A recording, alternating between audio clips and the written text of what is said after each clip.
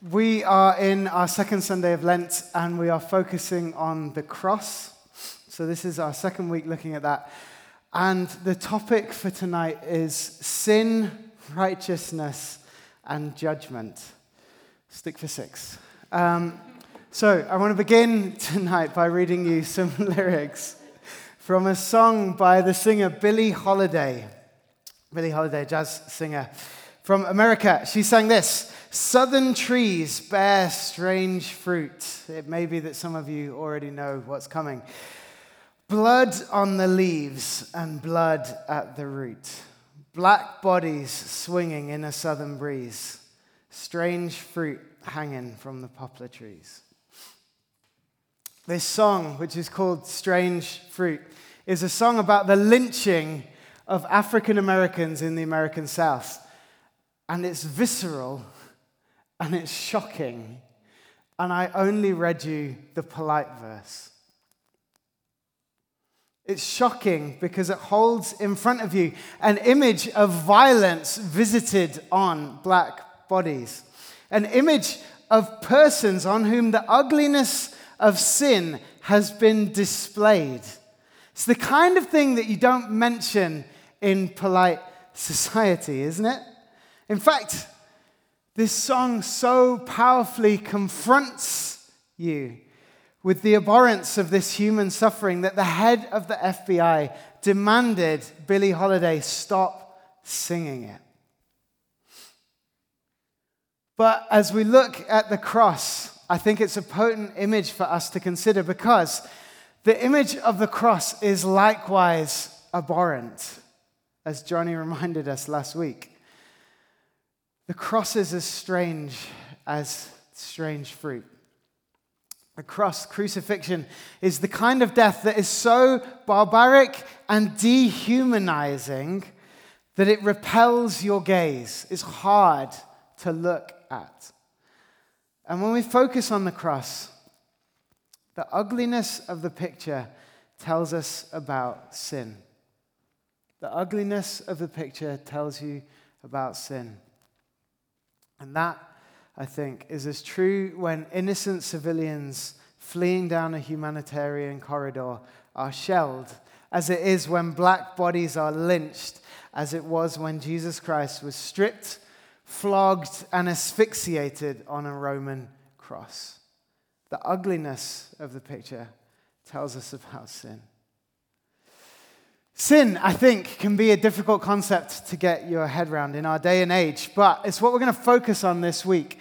And it's worth your attention, even if it's uncomfortable to consider, because it's not possible, in my opinion, to understand why Jesus Christ was crucified without considering the weight of sin.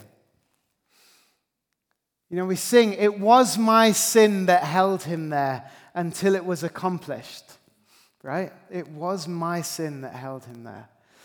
In future weeks, in the coming weeks, we're going to explore how Jesus' crucifixion deals with sin. And honestly, I'm not going to say everything that needs saying, even on this topic tonight. But what I want to do in the few minutes that we do have is to help us to fully recognize the significance of what is going on here, of the deep hope that we have in Christ Jesus, by trying to understand for a few minutes the deep brokenness that sin names.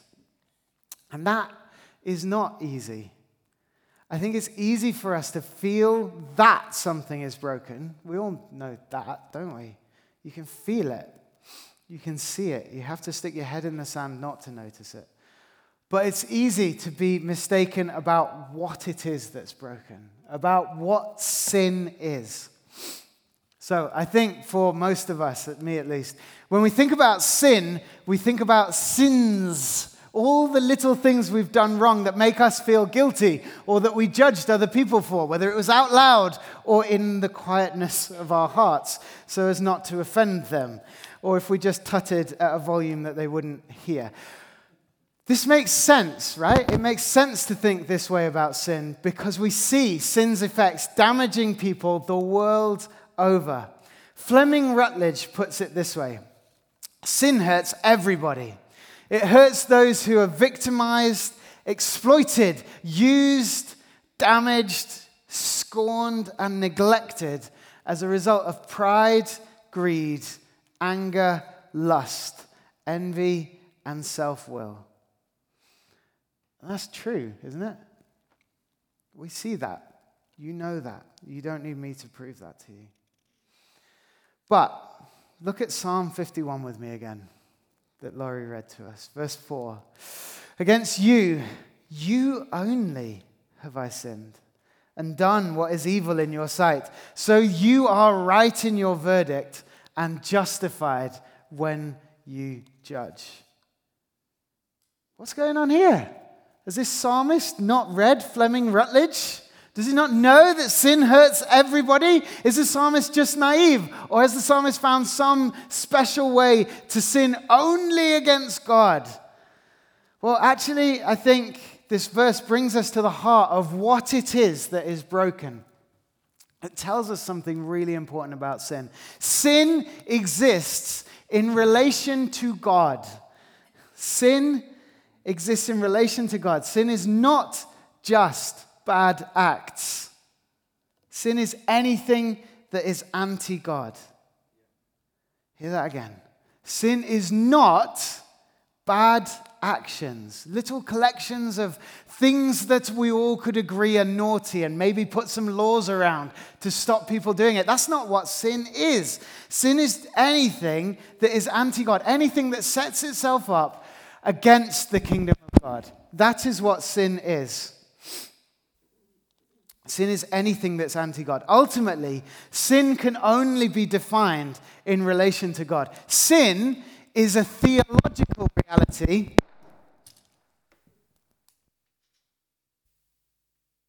Phone was sinful. Sin is a theological reality, not a moral or ethical reality. It's not just a set of little actions that you can define, that we can all agree on. Sin is a theological reality. And this is a fundamental issue if we want to understand sin well, but it's not necessarily a straightforward one. So I want to quickly take you through 4 biblical pictures that tell us some things about sin. We're going to start with the serpent in Genesis 3. There's so much that you could say about this story, and that you could say about sin, that you could say about evil, that you could say about what it means to be fallen. But the point that I want to make tonight, the only point that I want to make tonight from this story, is that the serpent arrives out of nowhere. Genesis is a book of origins. It tells us about the origins of everything, and God repeatedly declares creation good. But the serpent enters into the story and starts speaking without explanation. It's not even until Revelation 12, which is at the other end of Scripture, that the serpent in this story is associated with Satan. What does this tell us? In the Bible, origin stories are explanations. They tell us why things are the way they are. Sin isn't like that. Sin doesn't have an origin story. It's not created, and therefore it's not good. It doesn't have a why. There's no why. Ultimately, if you drill down as far as you can go into evil, there is no why. There's not a point. Sin doesn't make sense. It's a lack, it's a gap, it's an incoherent and parasitic unreality. But just like a black hole, this doesn't mean that it doesn't have force. Next picture, Genesis 4. The next story in the Bible is actually the first occurrence of the term sin in Scripture as we have it. When God tells Cain, if you do not do what is right, sin is crouching at your door. Sin is crouching at your door. It desires to master you, but you must master it. In this picture, sin is a crouching demon. Sin is a malevolent force. It's a power. It's not a set of actions. It's got a mind of its own. And it wants to master you. Which brings me on to my third picture in Romans 7. It's an internal enslaver. Sin is not just at work in the world outside the door. It's not just crouching at the door. But Paul writes about it being at work in your very body for the purpose of enslaving you. In Romans 7, he describes struggling with sin. For what I want to do, I do not do. But what I hate, I do. It is no longer I myself who do it, but it's sin living in me. He goes on to call himself a prisoner of sin, a slave to sin. What does this tell us? Sin is not a moral category into which some acts fall and some acts don't, and if you're strong enough, you can stay over here away from it.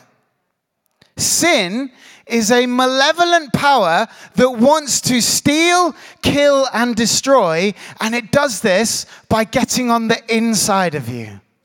It's at work within you. You can't judge the sinner over there because we're all in the same storm here.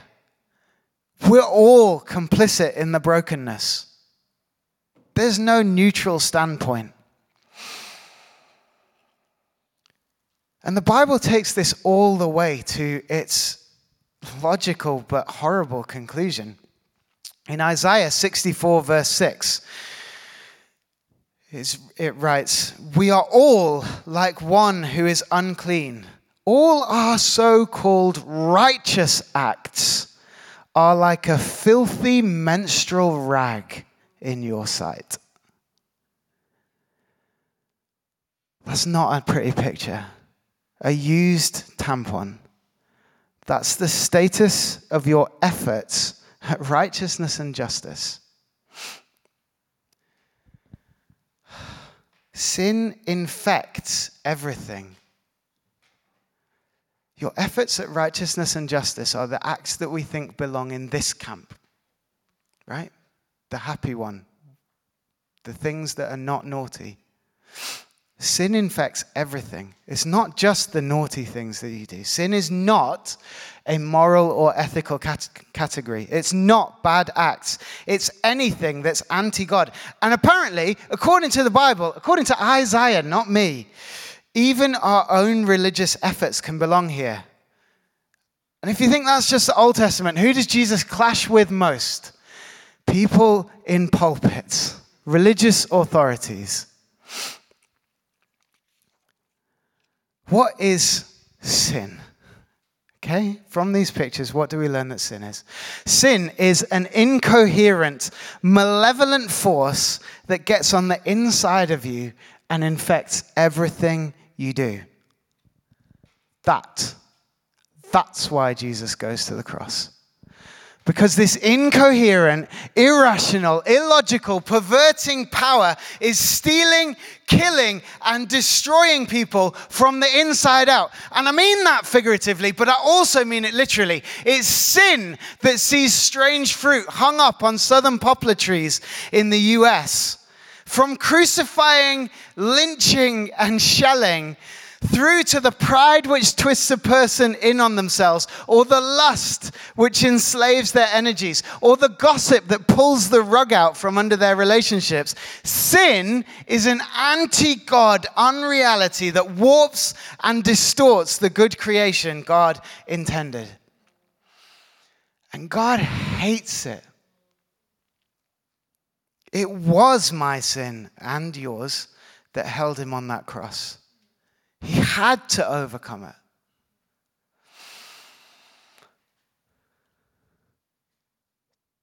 You okay? You've survived the sin onslaught. We're going to talk about judgment and righteousness next. It'll all be uphill from here. In the future weeks, in the coming weeks, we'll unpack a little bit about how Jesus' death deals with sin. But I want to use the time we have left today to say something more about why it needs dealing with in this way. Why crucifixion? So, the opposite of sin is righteousness. The opposite of sin is righteousness, which is God's alignment of things in right relationship with him. And that is why it's so scandalous for Isaiah to say it's your righteousness which is unclean. Ultimately, God's loving kindness is going to prevail in establishing righteousness. The kingdom of God will come in its completeness, but it cannot and it will not coexist with sin. Sin is everything that is anti-God in the world, and God's righteousness cannot coexist with it. God's not going to cut a deal. The cross is necessary because God is establishing righteousness. And you know by now, because you've made it through the sin onslaught, that you can't deal with sin just by outlawing certain actions, because sin is not a moral category. It's not an ethical category. It's not just a set of naughty deeds that we could all agree on. Because sin is defined in relationship to God, God has to do something to resolve it. And because sin is an anti-God theological reality, God has to empty himself and become like us in order to do something about it. That's why God becomes man in Jesus Christ. And Christ goes to the cross because what God does with sin is judge it. I don't know about you. I don't know how you feel hearing that word. I don't know about you, but I used to hate that idea.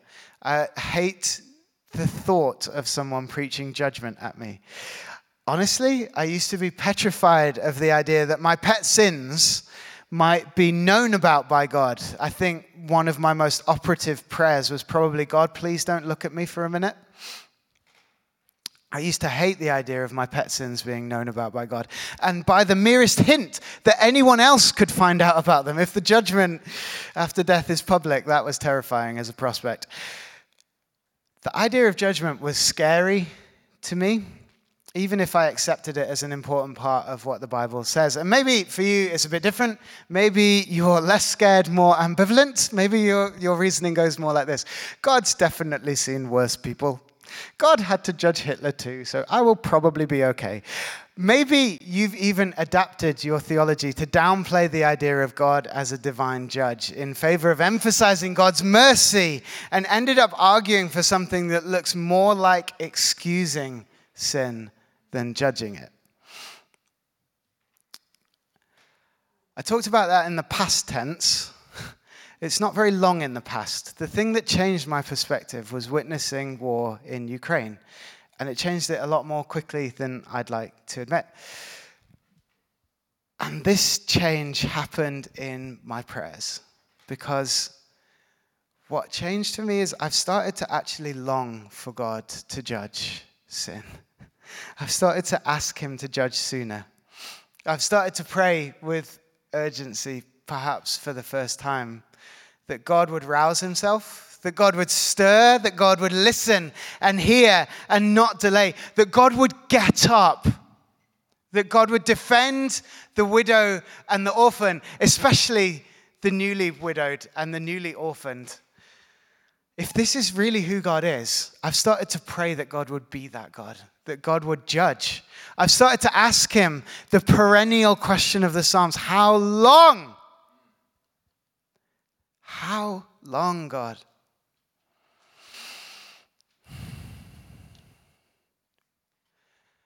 What's happening? What's happening in that? I wonder if watching a war unfold via a newsfeed has held the ugliness of sin viscerally before my eyes and shaken my complacency.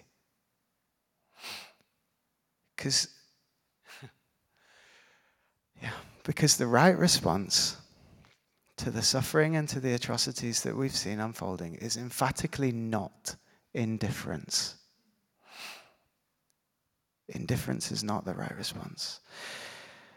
And I don't believe indifference is God's response either.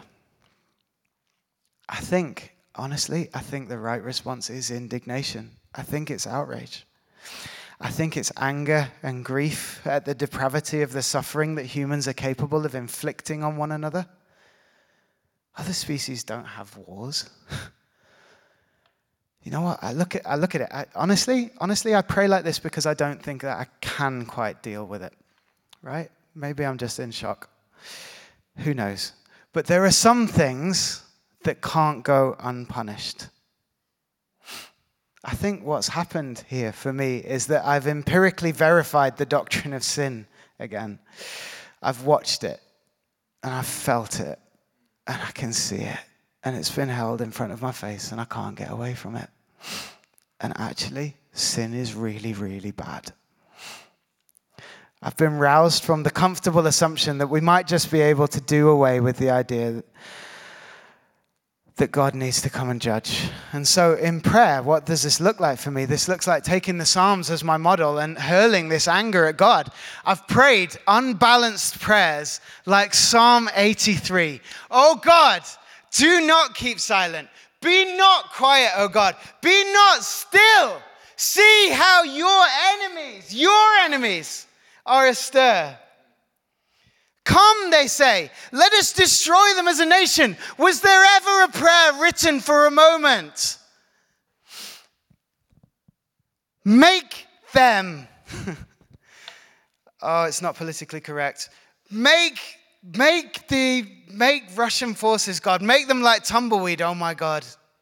Like chaff before the wind. As fire consumes the forest or a flame sets the mountain ablaze, pursue them with your tempest and terrify them with your storm. Cover their faces with shame.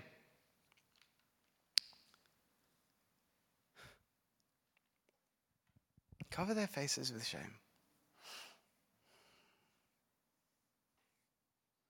I know we're supposed to pray for our enemies, but God, I want you to blow some stuff up. It's that kind of a prayer.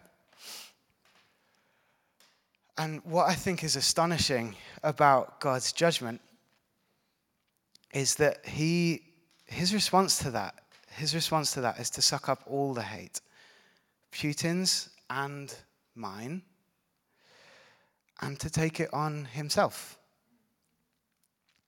He becomes sin in order that we can become the righteousness of God.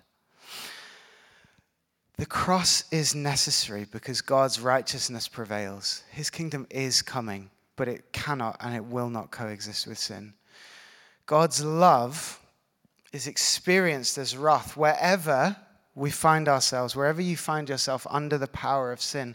And God's justice is the name for his implacable opposition to sin. Whatever is anti-God, whatever is anti-kingdom in the world and in your life, whether it's within your control or outside of it, divine judgment is required. There are some things that cannot go unpunished.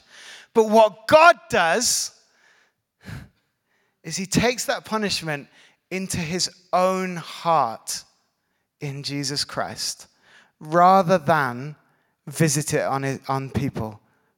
Instead of blowing stuff up, God judges sin in Christ and finds a way to make the world right. That's our faith. The cross is the site of divine judgment, and this is astonishingly good news. Why? God does not excuse either war crimes or affairs or bullying or gossip or lust run rampant. God doesn't excuse any of it. He doesn't allow one iota of sin to escape. He's going to judge it all. And he's going to free the world from it. When Jesus returns, sin will be no more. Jesus will wipe away every tear from every eye, and the Lord himself will be their light. He's going to judge and condemn and utterly rout it all. Death will be defeated, and Christ will be all in all. And this is the case because of the cross. Because Jesus came, because he became obedient to death, even death as a strange fruit, hanging from a tree, torn apart by a baying mob. Even a death that demonstrates with visceral force the worst that sin could throw at a person. He takes it all on himself. He takes it all on himself. And God judges sin in Christ. God took sin, the anti-God, into himself and triumphed over it. The ugliness of the picture, the ugliness of the cross tells us about sin. But the fact of the cross tells us that God's love runs deeper than that. God's love runs deeper than that. Sin doesn't win. And it's this deep love of God for us that makes it worth praying in the first place. It's a vulnerable thing to entrust your deepest angers and hatreds to God and to invite him to judge them. It's a vulnerable thing to name before God the ways in which sin is impacting you and to entrust them to him to judge.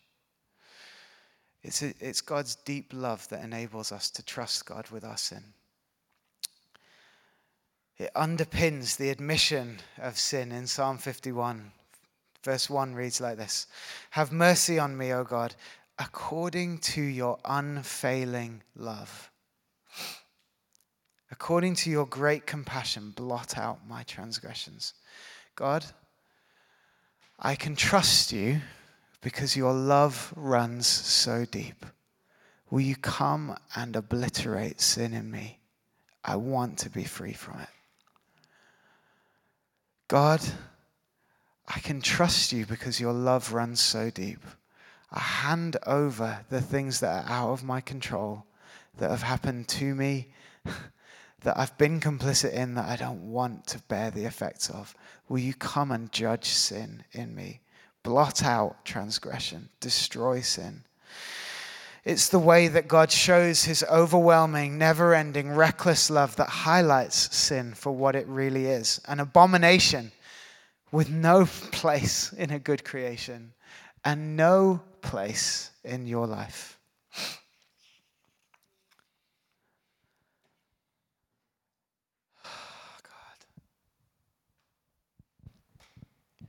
I'd love it if the musicians could prepare to lead us again.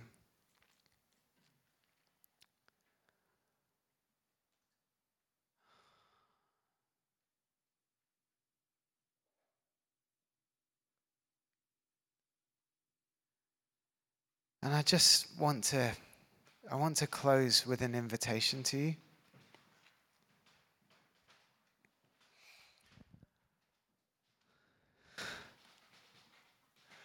God hates sin.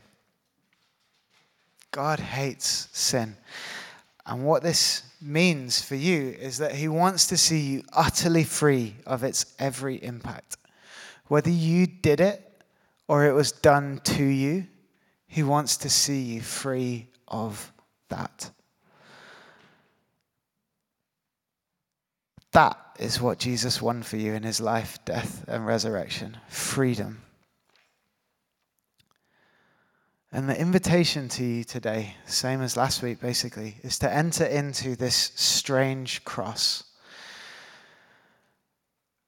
And I think that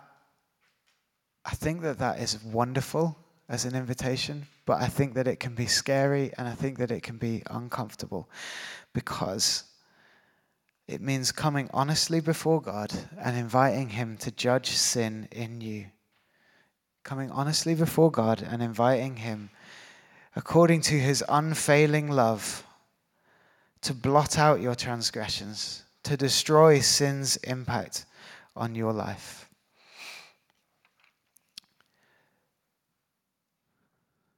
Come on, Spirit. And the Lord is present to heal the effects of sin in bodies and in souls.